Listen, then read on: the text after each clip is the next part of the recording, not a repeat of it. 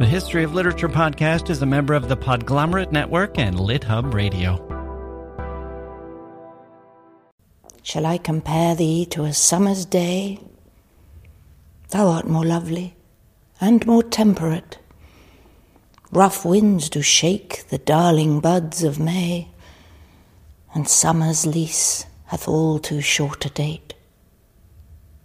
Sometime too hot the eye of heaven shines, and often is his gold complexion dimmed, and every fair from fair sometime declines, by chance or nature's changing course untrimmed.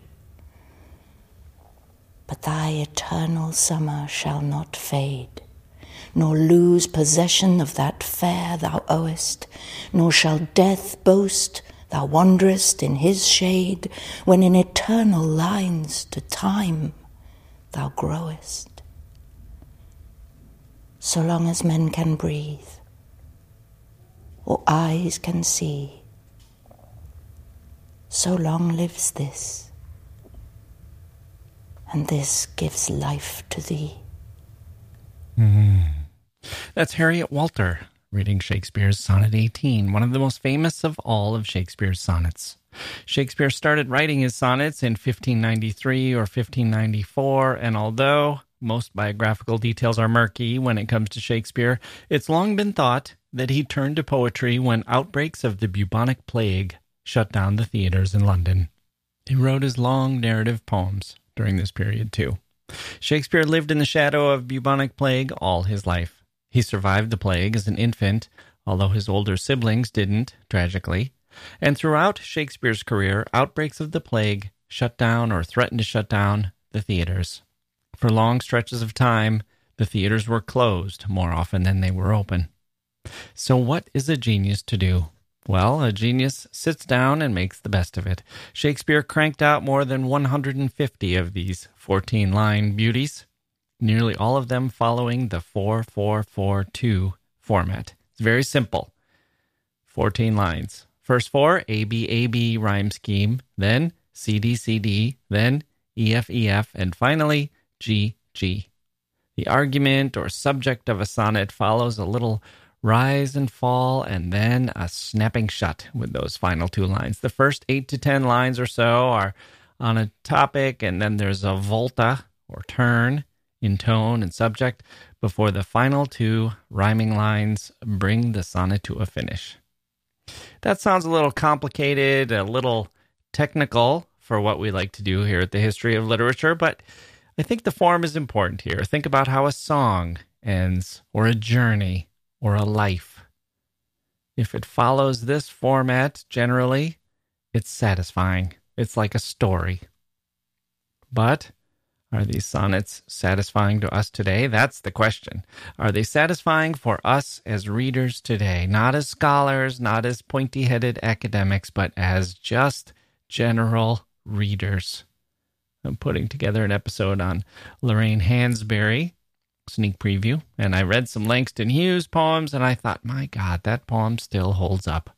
It's poignant, it made me think, it sounds great, the words match the meaning, it goes straight into my mind. It's what poetry can do. Can Shakespeare do that? I'm not asking that as a rhetorical question. We know he could. We know that he did when he was writing in his own era. Mickey Spillane said, quote, "If the public likes you, you're good." Shakespeare was a common, down-to-earth writer in his day, end quote. I think the author of Mike Hammer has a point. The theater was not attended by academics poring over Shakespeare's texts.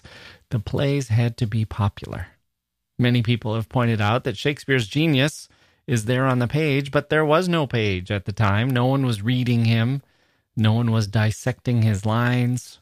There was no way to closely scrutinize his words. Not in ink, anyway.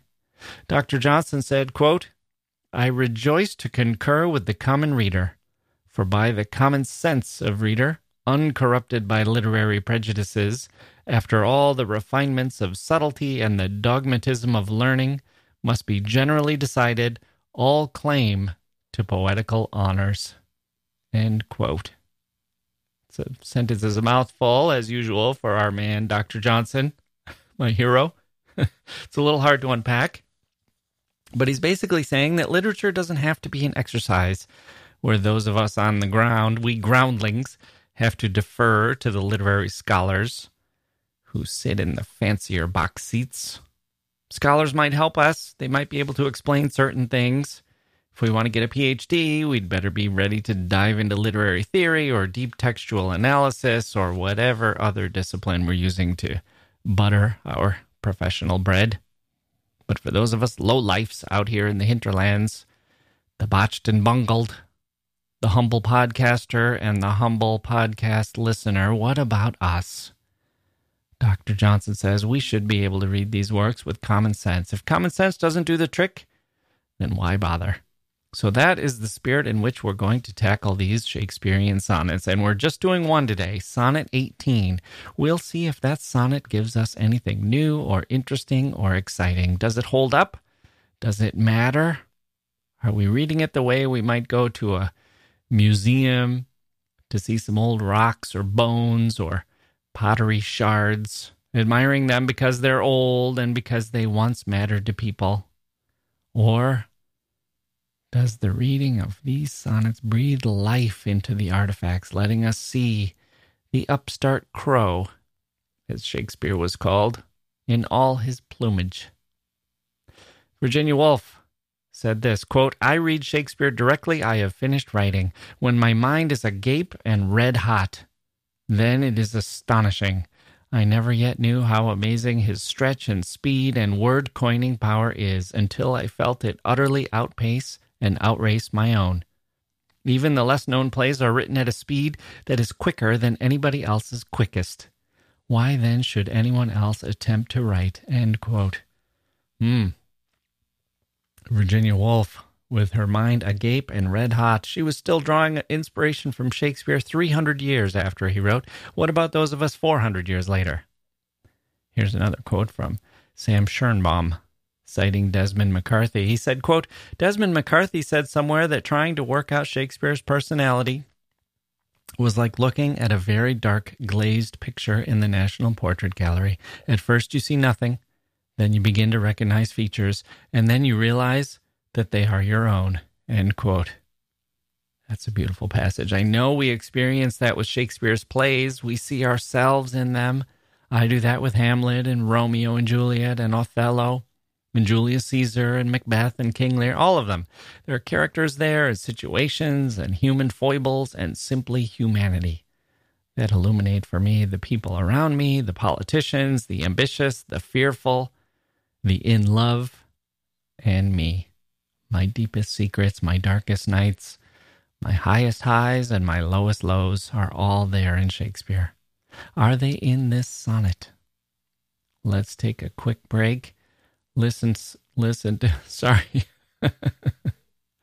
Listen, see? We should be listening, not talking, since we can't talk. Listen to some emails and then dive into the first of our Shakespearean sonnets. Did I mention this, that this is the first? We might do this on Thursdays in August this year. How about that? Sonnet month, Shakespeare month. Why not? We could all use a little more bard in our lives.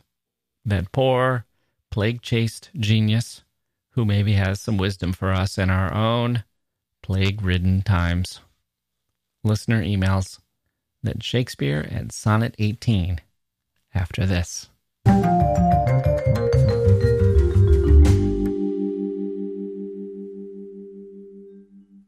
Hey grown-ups, the Cat in the Hat Cast is a new podcast from Wondery, perfect for the whole family. Join the Cat in the Hat and your favorite Dr. Seuss characters as they get whisked away on a new adventure every week. Fish dreams of creating his very own polite and quiet podcast. That is, until he gets a surprise visit to his Fishbowl podcast studio from the Cat in the Hat himself. And it becomes very clear that the cat has other plans for the podcast, and those plans are the opposite of quiet. The cat may be disruptive, but it turns out he's also a great help to get fish out of all kinds of predicaments. Bursting with music, silliness, and rhymes, the Cat in the Hat Cast encourages us all to find fun that is funny in every episode. Sing along to new favorite songs, try your luck at Titanic tongue twisters, Have some fun with wondrous wordplay, and most importantly, bring your family along for all of the adventures in the Cat in the Hat cast. Follow the Cat in the Hat cast on the Wondery app or wherever you get your podcasts.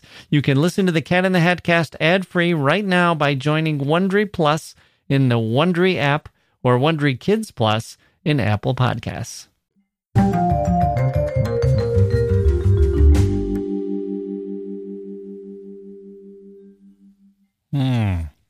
Just realized we didn't have the theme song yet. We'll get to it. Okay, let's get to some emails first. The first one is from Inés, who found the Jack Wilson novellas that are currently floating around. People, I'm working on some new projects. Hopefully they will be available to you soon. Some new writing projects. But I did have a few novellas that I published several years ago. I was intrigued by the novella format. I felt like it's underrated and underutilized. And, well, I don't need to go into all of that now, but I was intrigued.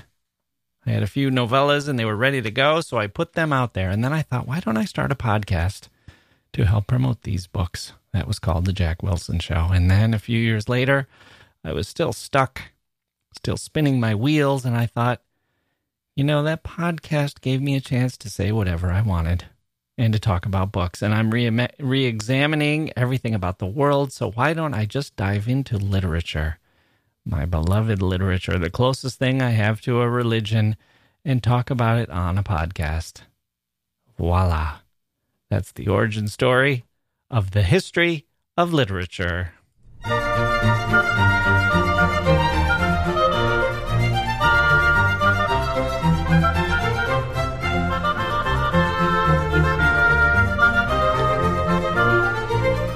Okay, here we go. That wasn't planned, but it worked out. Okay, let's go.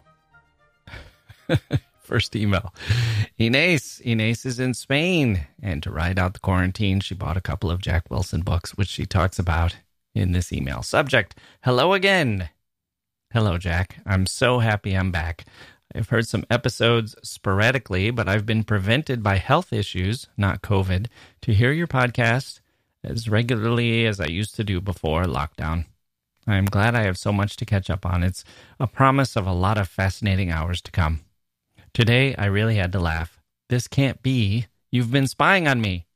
I've started reading Stendhal, Le Rouge et le Noir, last week. I finally get to your podcast and Stendhal. I really can't believe it. Thank you. Nice to hear from you. Glad to hear you talking about Julian. You gave me the historic and personal framework of the author. I guess I will enjoy it a lot more after hearing your podcast. Not that I wasn't enjoying it before.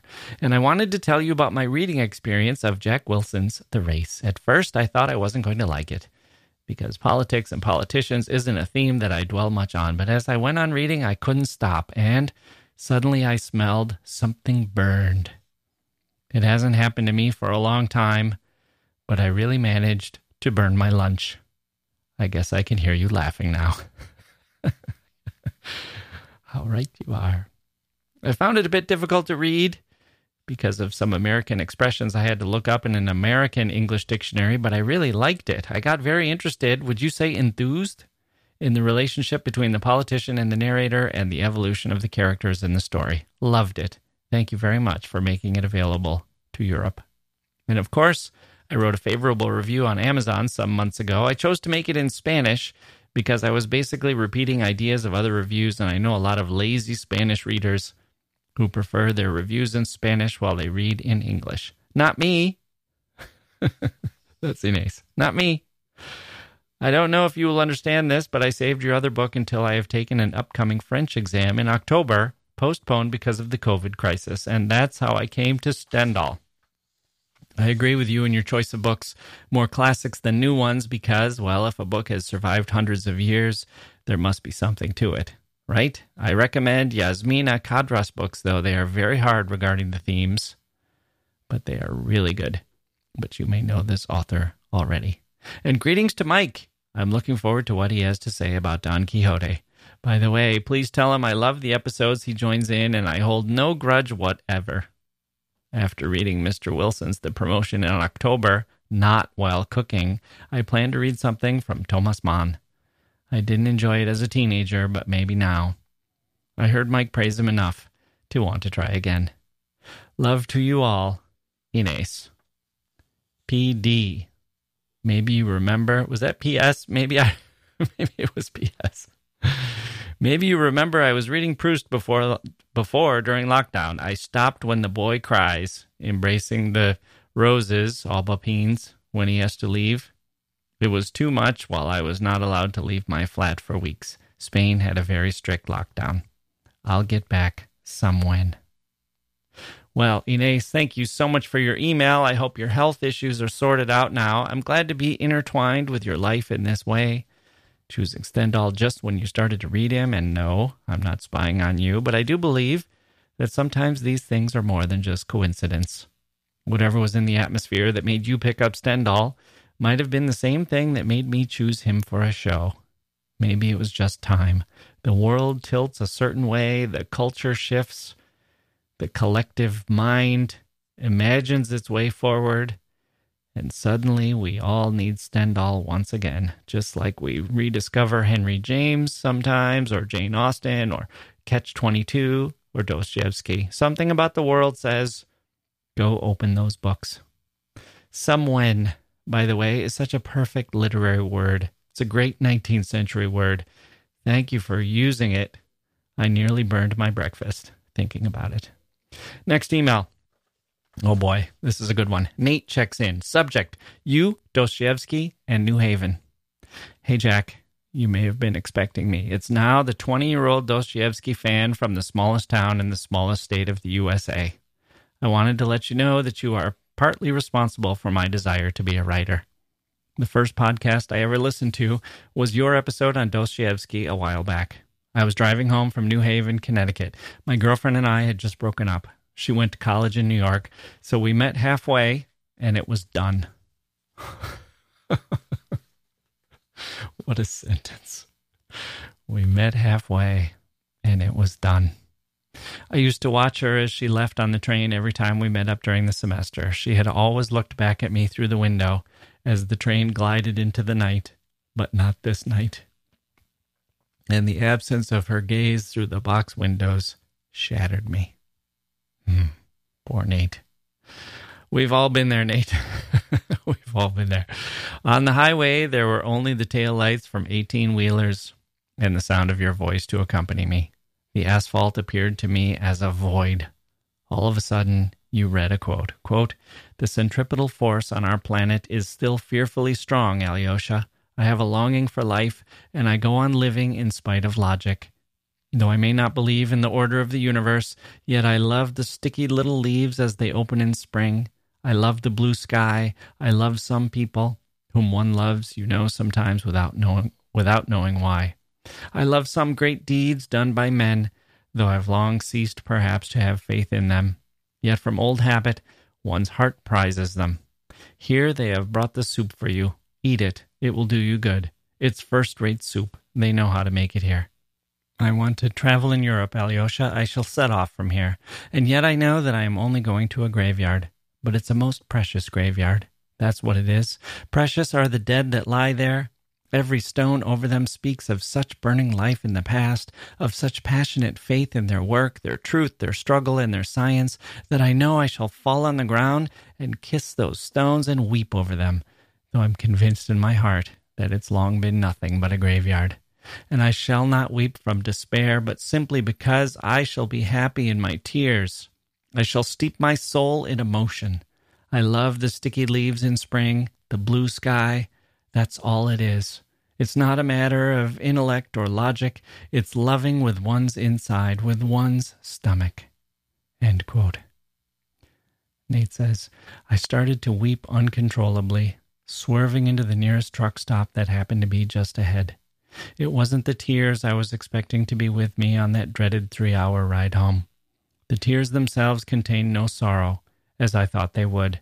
They contained no remnants of a 2-year-long relationship. It was only an act of love. Love for Dostoevsky, love for you and your podcast, and a general, overwhelming love for life. So there I was, trembling at a rest stop somewhere between Connecticut and Rhode Island. You were a part of one of the most surreal and draining nights of my life. I got home at around 2 a.m. and opened my copy of The Brothers Karamazov. The book I was saving, the book I was anticipating. I was just waiting for that crescendo in Dostoevsky's work. At that time, I had only read Notes from Underground and Crime and Punishment. I opened up the book and I started reading. I guess you could say I was reading it in a Dostoevskian vein, in a feverish way, with your voice in my head bouncing off the text. Then I saw the sun rising over my backyard. I stopped and watched in awe, and I knew that everything is as it should be. That night, I knew I was going to be a writer. I wanted to do what Dostoevsky had just done for me, to lay out the pros and cons of life and ultimately come to the conclusion that it doesn't matter what the pros and cons are. Without your episode, without that night, I'm not sure if it would have ever clicked. But that's life, as you said in your recent episode. It's the separation of two people who had tried to make a long-distance relationship work. But it's also watching the sun rise at 6 a.m. Thank you for everything, and keep up the great work. Nate. P.S. I am about to have my first short story published, and it was inspired by the beautiful phrase of one of Dostoevsky's short stories, White Nights. So thank you again. Well, you're welcome, Nate, and thank you for this fantastic email. The Dostoevsky, wow. The impact that Dostoevsky had on you is simply fantastic, incredible, but I'm not shocked to hear about it. That man poured out his heart and soul onto the page, and when we are in that kind of a world, or should I say, when our lives reach that kind of a moment where our heart and soul are ready to burst, but they need that permission, that freedom, that inspiration to go ahead and just explode, well, that's what literature can do, right? That's what literature can do. We have to pull over sometimes and just let the tears flow, and then with our faces stained by sorrow and regret and loss and self-recrimination, we see the simple sunrise, and we are alive again to the possibility of miracle.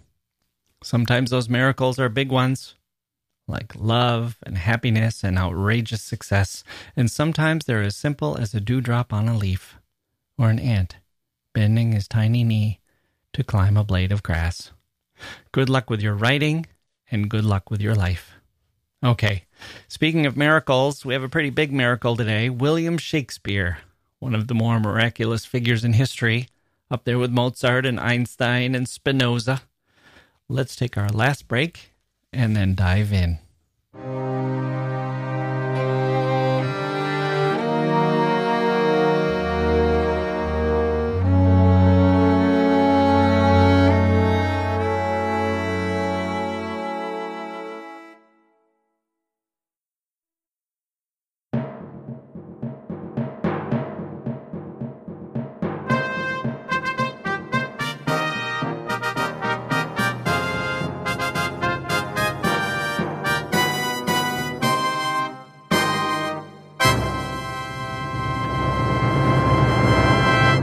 Okay, so I did a little Googling, best Shakespeare sonnets and most famous Shakespearean sonnets, that sort of thing. Very loose research here, but I'm looking for broad public opinion, just to give you a sense of where today's sonnet falls, how it's been received.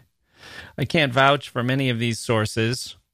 I'm not that familiar with them, but Google doesn't tend to surface the truly obscure sites for searches like this, so this might give us a good broad range of put our finger on the pulse of what people consider to be the best Shakespearean sonnets. StageMilk.com acknowledges the subjective nature of ranking poetry before giving us their top 15 Shakespeare sonnets. Sonnet 18 comes in at number 2. Not too shabby. NoSweatShakespeare.com says, quote, in our humble opinion, the sonnets below represent Shakespeare's most famous, end quote. Sonnet 18 is the first on their list.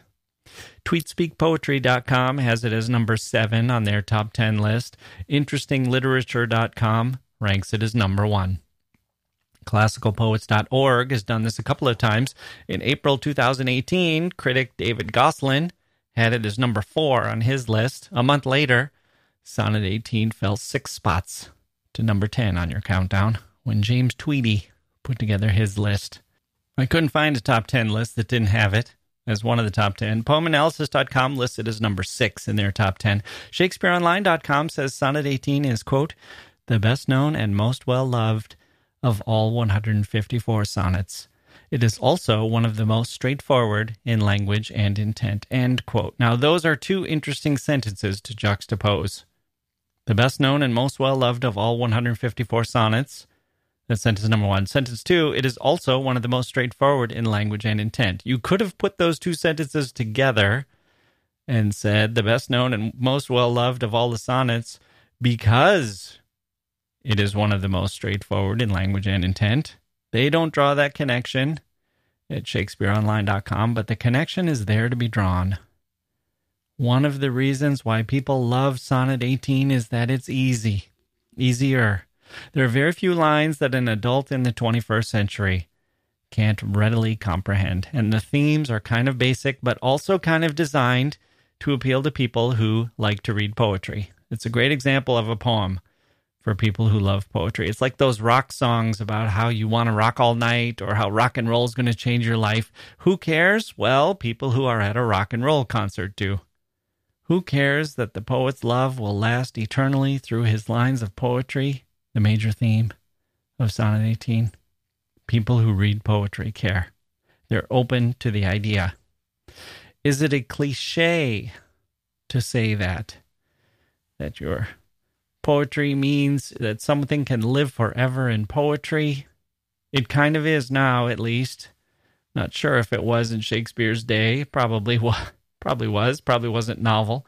This is a great example of a simple, straightforward poem that doesn't say anything complex or strange. It basically says, I'm in love with you. I'm going to compare you to something beautiful, a summer's day, the summer.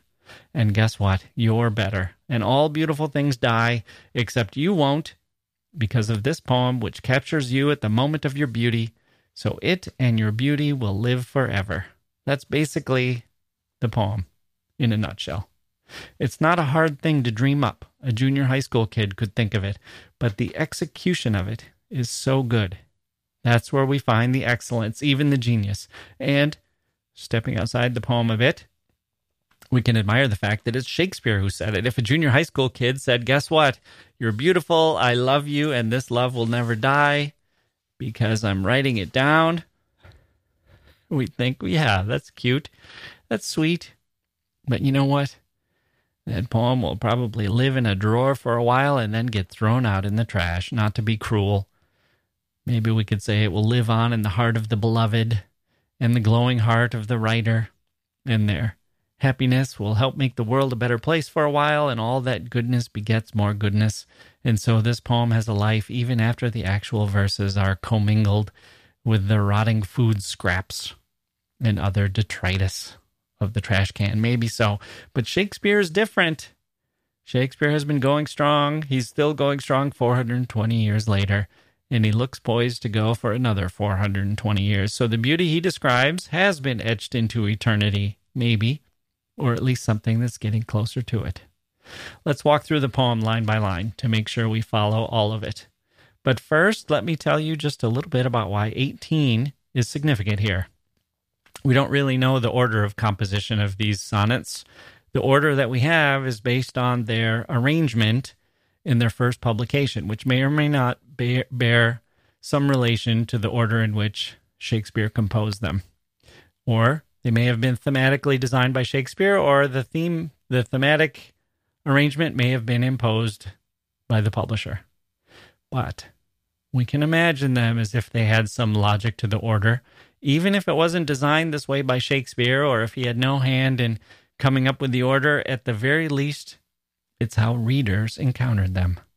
The first 17 poems are what are called the procreation sonnets. The speaker here talks to a young man, urging him to have children, and saying that you will live on through your child. That's the theme of those 17. Your child is a copy of you, and the immortality you might gain will be through your heirs. Do we know who the young man is? Supposedly W.H. That's our clue. Those initials. Some people think it's Henry Wriothesley, W-R-I-O, 3rd Earl of Southampton, and others say it is William Herbert, 3rd Earl of Pembroke. We don't need to dive into that debate here. In any case, Sonnet 18 turns away from this theme. Think about how that is in the order if you're a reader. 17 sonnets in a row, and then Sonnet 18, A Summer's Day. We're still in the Fair Youth sonnets, which is number 1 through 126. We're not yet in the Dark Lady sonnets, which go from 127 to 154. We'll cover those in future episodes. Talk more about that. What I want to talk about now is that this is 17 in a row on the procreation theme, and then this one, Sonnet 18. It's like turning over the album side and hearing, you knew I was going to talk about the Beatles, didn't you? I can never talk about Shakespeare for too long without talking about the Beatles. I feel unfaithful. It's like coming upon this Sonnet 18 is like turning over Abbey Road. Here's the end of side 1 of Abbey Road going into side 2. Are you ready for this? It's the end of an almost 8-minute song. It's heavy. It's literally named that. I Want You. She's so heavy. It's heavy. It's hard. It's driving. It's relentless. It's John going deeper and deeper and deeper, and the rest of the Beatles going there with him. It's like one of those enormous machines that bore into the earth, a big tunnel that it's digging. This big machine going straight down through the bedrock. And then, after you've done that deep, deep dive into darkness, you've earned side 2. And side 2, I won't spoil it.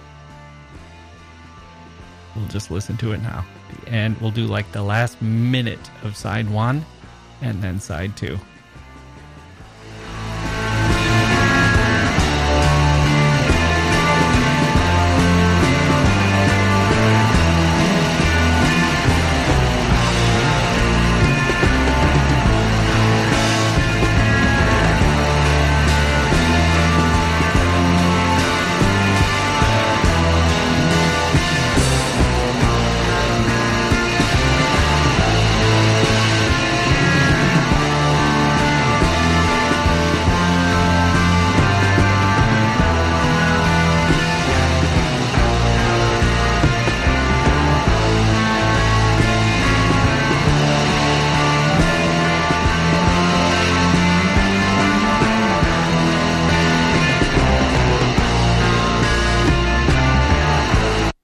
That's how it goes. It cuts off right there, and then yes, here we go. We don't have to live like moles. 3, 4. Here comes the sun. George. Here comes the sun. George and Paul. And I say it's all right. There we go. We don't have to live like moles, heading deeper and deeper into the darkness. We can emerge and turn our faces to the sun. That's what this is like. That's what this is like when we read those sonnets. 17 about procreation. Getting a little tired of that subject, Shakespeare. And then we get number 18. Okay. We read those first 17, and then just when you think the driving theme will never end, kind of like a parent who keeps hounding you to get married and have kids over and over and over, and then the 18th sonnet comes and says, hey, here comes the sunshine. Here comes the light. Here comes some air. You can breathe again. We're just going to be young lovers in love, loving one another and letting ourselves get carried away. The first line, no problem there. Shall I compare thee to a summer's day? You know what the modern translation is? Shall I compare you to a summer's day? Not much difference. Everyone can hear it. Everyone can understand it. Shall I compare thee to a summer's day? It's one of the great lines in all of poetry. What's beautiful about this line is that it's perfect. The meter is perfect. You can read it in iambic pentameter. Pa-pa, pa-pa, pa-pa, pa-pa, pa-pa. It's iambic pentameter at its best. Although you don't want to read it like that. Shall I compare thee to a summer's day? But that's there. It's underneath. You read it like real speech. It mimics real speech, but it sounds like a heartbeat. The heartbeat is under there.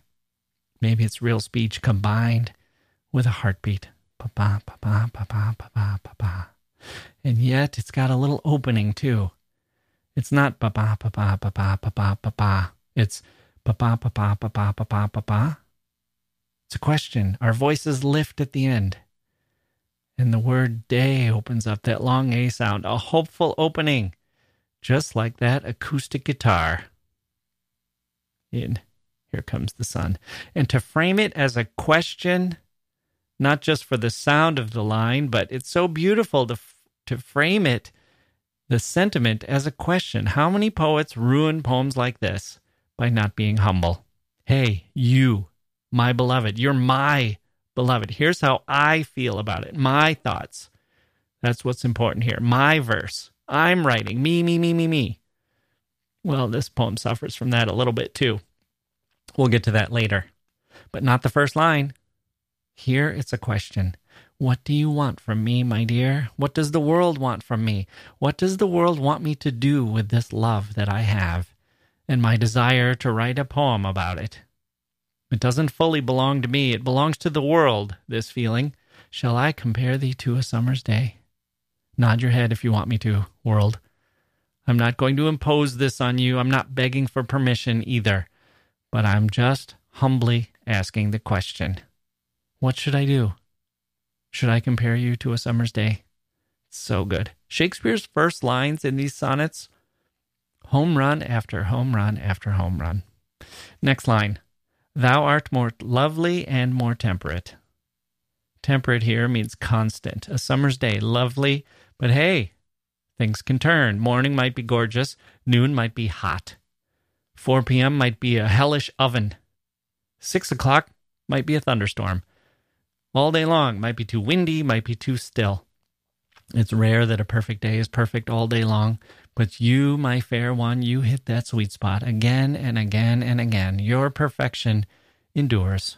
Simple, effective. Summer days are nice, especially in England when the sun finally comes out. And you're nice too. You're lovely like that. Only you're lovely all day long. You don't change during the day. And then the next line. Rough winds do shake the darling buds of May. Fourth line. And summer's lease hath all too short a date. Now, he's giving us the problems with summer. May is too windy, the darling buds that come out get shaken, and summer ends too quickly, especially in England. Next two lines give us the same stuff. Sometime too hot, the eye of heaven shines. Eye of heaven is the sun. Gets too hot sometimes. We know how that is. The sun's oppressive. And often is his gold complexion dimmed. That's a little tricky, sort of. You can figure it out, but not if you're just listening casually. He means the sun goes behind the clouds. Come on, sun. When you're not too blazing hot, you're hiding behind clouds. It's rare that you are in that perfect state, that happy medium, unlike my beloved. That's what Shakespeare's saying. And here's where things start to turn a little. Now it's going to turn from a straight comparison of summer to the nature of time, the passage of time, the feeling that all good things come to an end, and beauty always fades, and things get old or die or just change. The lines are, and every fair from fair sometime declines. Fair here means beautiful, of course. It's a little tricky, the syntax. Fair from fair sometime declines. It just means things start off as beautiful, and then they fall off. They decline from that point of fair. Every fair from fair declines. Here's where we have to apply some analysis for our common sense reader. I don't like poetry that sounds poetic for its own sake. I don't like inversions or archaic language. And I always think, is the poet cramming words together here? Distorting them to fit his meter? Does he make a sentence? Is he garbling it because it'll sound better? I mean, maybe Shakespeare wasn't at the time. Maybe to the Elizabethan ear it doesn't sound that way, but I don't care about the Elizabethan ear so much, since I don't have one, let alone two. I've got 21st century ears. Does it read that way today? I don't want to have to read a line 10 times to get it.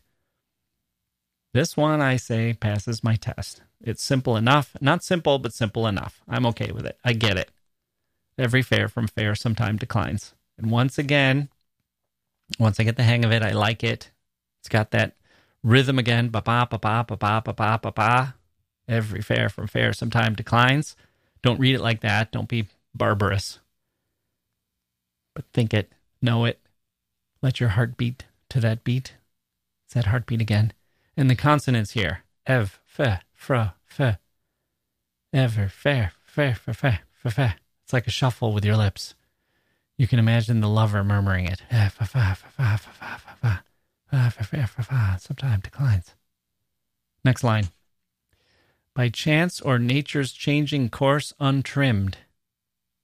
Beauty loses its beauty because of some accident, some misfortune. That's what they mean. That's what Shakespeare means by chance. Or just because that's what nature does. The course of nature is that it changes course. Thanks to time. Untrimmed, full stop. Beauty fades. It happens. Time takes its toll. So there we have it. That's our first 8 lines of this 14-line sonnet. You are more beautiful than a summer's day. But hey, there's one aspect of a summer's day, one flaw that you might be susceptible to. Let's be real. Let's be honest here. Let's keep it real. Time. Time gets the summer's day, and by God, it's likely to get you too, my lover. You're perfect now, but time wins in the end. That's where we start the turn. That's where we start to feel that Shakespeare's got something a little more up his sleeve. Next line. But thy eternal summer shall not fade. Intriguing. Line 10. Nor lose possession of that fair thou owest. Wow. Owest here is owns. Wow. 2 lines in a row. Giving us some promise here, some hope. What do you mean, Mr. Shakespeare? We get yet another one. Line 11. Nor shall death brag thou wanderest in his shade. Make it 3. Imagine you're the lover reading this, receiving this poem. You're telling me my summer won't fade? It's an eternal summer that won't fade? I won't lose my beauty and death won't claim me? Tell me more, magician. What do you mean? I won't lose my beauty and death won't claim me. Line 12. When in eternal lines to time thou growest. Grows. Okay, got it. There's some grafting metaphor there. I don't care about that. Who cares? Grafting. You don't need a grafting metaphor to make sense of that line. When in eternal lines to time thou growest. Lines to time, I think we're talking about the verses here. That's how I read it. I'm already ahead of Shakespeare, even if he thinks we're thinking about grafting, which I suspect maybe scholars have imposed. Anyway, I got it. Little cocky there, lover, but your heart's in the right place. Your eternal lines will make me live forever. I'll live in them. My lovely and more temperate beauty will live in your poetry. And then the couplet, which our reader at the beginning, Harriet Walter, absolutely nails. She emphasizes how drastic this gets. The turn that this takes. It sounds like a cliche, but there's actually something bigger here, which I'll get to. Let me read the lines first. This is line 13 and 14. So long as men can breathe or eyes can see, so long lives this, and this gives life to thee. So long as men can breathe or eyes can see. It's a vision of the apocalypse. It's hinting at something very dark in order to give you that light. It's, I want you, she's so heavy, so we can get Here Comes the Sun. Man, Shakespeare. These sonnets are so good. His first lines are home run after home run after home run, as I said. His final couplets, grand slam after grand slam after grand slam. So long as men can breathe or eyes can see. There are 2 kinds of death, aren't there? There's the one that's general, that claims some of us, claims all of us, but it claims some of us every day. Every day people go down to death. And then there's the one that's apocalyptic, a death that wipes out everyone. The one that's off in the distance somewhere, off in the future. Maybe we'll blow ourselves up or drown in a flood in God's wrath or burn ourselves out of existence or die out like dinosaurs. Shakespeare's not guaranteeing that his poetry will last beyond that. He's not saying, I'll build this wall that will be here for 1,000,000 years, discovered by aliens someday. And as we see in a poem like Shelley's Ozymandias, anyway, great works like that might not last anyway. Hearts and minds of people who read poetry and love poetry, or who tell stories, or who admire beauty, that might outlast anything that you build here on earth. Poetry might last longer. But by nodding to this eternal kind of death, this metaphysical death of all human beings, Shakespeare is reclaiming the death of the individual. He says, oh, sure, you'll die, I'll die, it happens, we're all doomed eventually. But until we get to the point where everyone is gone, not just us, but our grandchildren and their grandchildren and their grandchildren and grandchildren, on and on and on, unless and until that kind of death happens, the very last human dies, then you will live. This poem will live, and you will live in it. Now, if I'm the lover, the recipient of the poem, I might say, great, thanks. And next time, could you mention my name? How about that? How about mentioning my name? If I'm going to live forever. How about describing my eyelashes or the color of my eyes? How about talking about my hair? Because I'm glad I'm living forever, but I'm barely in it. Your love for me is in here. We see how much you love me, how infatuated you are, how good you are at writing poetry, your talent for metaphor, but I am barely there. Is that a valid response? It's a criticism people have made of this sonnet. I think it's getting back to that thing I mentioned earlier. Sometimes the poet writes about the beloved, but it seems to be more about the poet and the poet's feelings. So yes, I do think that's a valid response from my imaginary recipient lover. In another way, no, I don't think it's valid. In another way, we have to go general here. We give Shakespeare credit for going general. The specifics would root this in time, right? Anchor it in time. If this was a real person described vividly, then we might be too tied to that person who died. Only a wisp of a person, a suggestion of a person, a metaphor for a person, an abstract idea of beauty, an idealized beauty. Only that kind of a person can live this kind of eternal time. Dante's Beatrice was pretty abstract, and yet pretty rooted in her time too. This is a little different. The recipient of this poem maybe is better positioned to live forever because it's about the moment. It's about the feeling. It's about being alive. There are times when I'm alive that have nothing to do with me or my mind or my body. They don't feel that way. They feel like I'm wide open and eternal and a part of the cosmos. That's the only part of me that I think can live forever. A memory, a sensation, an impression I make on the world, right? Don't you feel that way sometimes? You think, well, you look back and you think, well, I was 6 feet tall and 150 pounds and I had brown hair and I was wearing a blue shirt and I had just eaten a sandwich and I was walking in that field behind the high school. And suddenly, when you think details like that, you know that guy is gone. That guy was gone before the night was over. Time does swallow us up. You described that beautiful woman, the way the snow was falling in her hair, the way she shook her head, the way the snow was touching her eyelashes, gently soaking them. But that woman's gone, you know that. So is the guy with the brown hair and the lanky frame, the goofy grin. That guy's gone, but that feeling that the guy maybe had, like the one I had when the stars came out and the moon was high and bright and I felt excited to be alive. And I felt like I would know what love meant, how love felt. And the world was open to me, and I could be part of it. I could be a part of this great big world. I could feel that my mind could take it all in and dream and be open, and there was a way to evade death just by being open to the world. That's the level we have to be at to be eternal, don't we? The level of the pure spirit.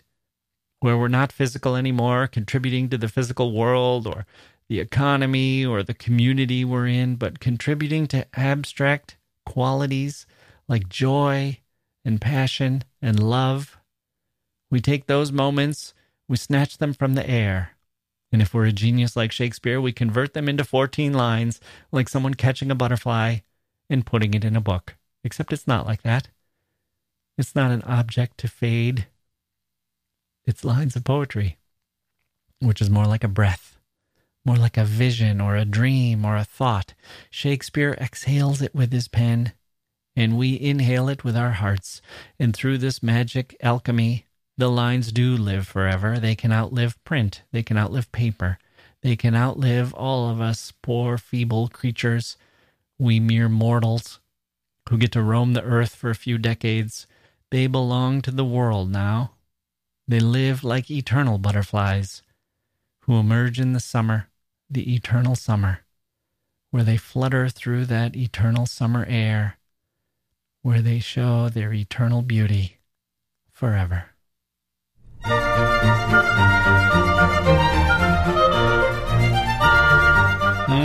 That's going to do it for this episode of the History of Literature, Sonnet 18. My thanks to William Shakespeare for writing that damn thing. My goodness. I did not know how carried away I was going to get. I should have known. Maybe Nate. Maybe I should blame Nate. Maybe he put me in that mood. I'm such a sap. Such a sucker for this stuff. So, if you'd like to learn more about the show, you can go to historyofliterature.com or follow me on Twitter at @TheJackWilson or Mike at LiteratureSC. We are a member of the Podglomerate Podcasting Network, which you can find at www.thepodglomerate.com. We'll be back soon with some more good episodes, so please do subscribe and tell all your friends. Let's close with one more reading of the sonnet. Why not? Just sit back and enjoy it now that you have the keys to the kingdom. I'm Jack Wilson. Thank you for listening, and we'll see you next time.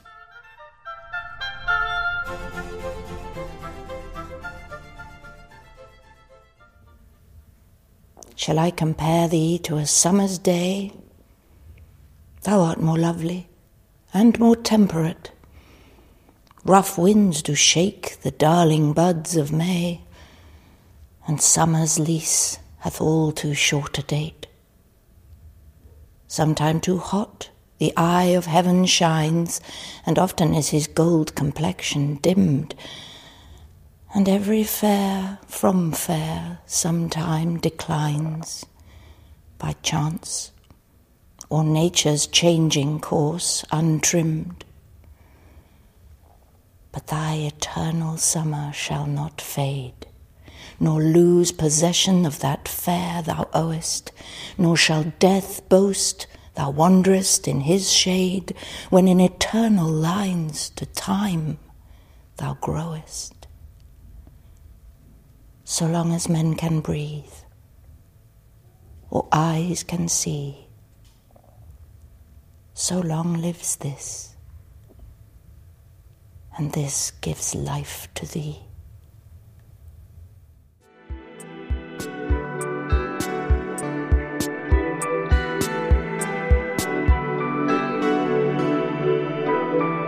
The Podglomerate, a sonic universe.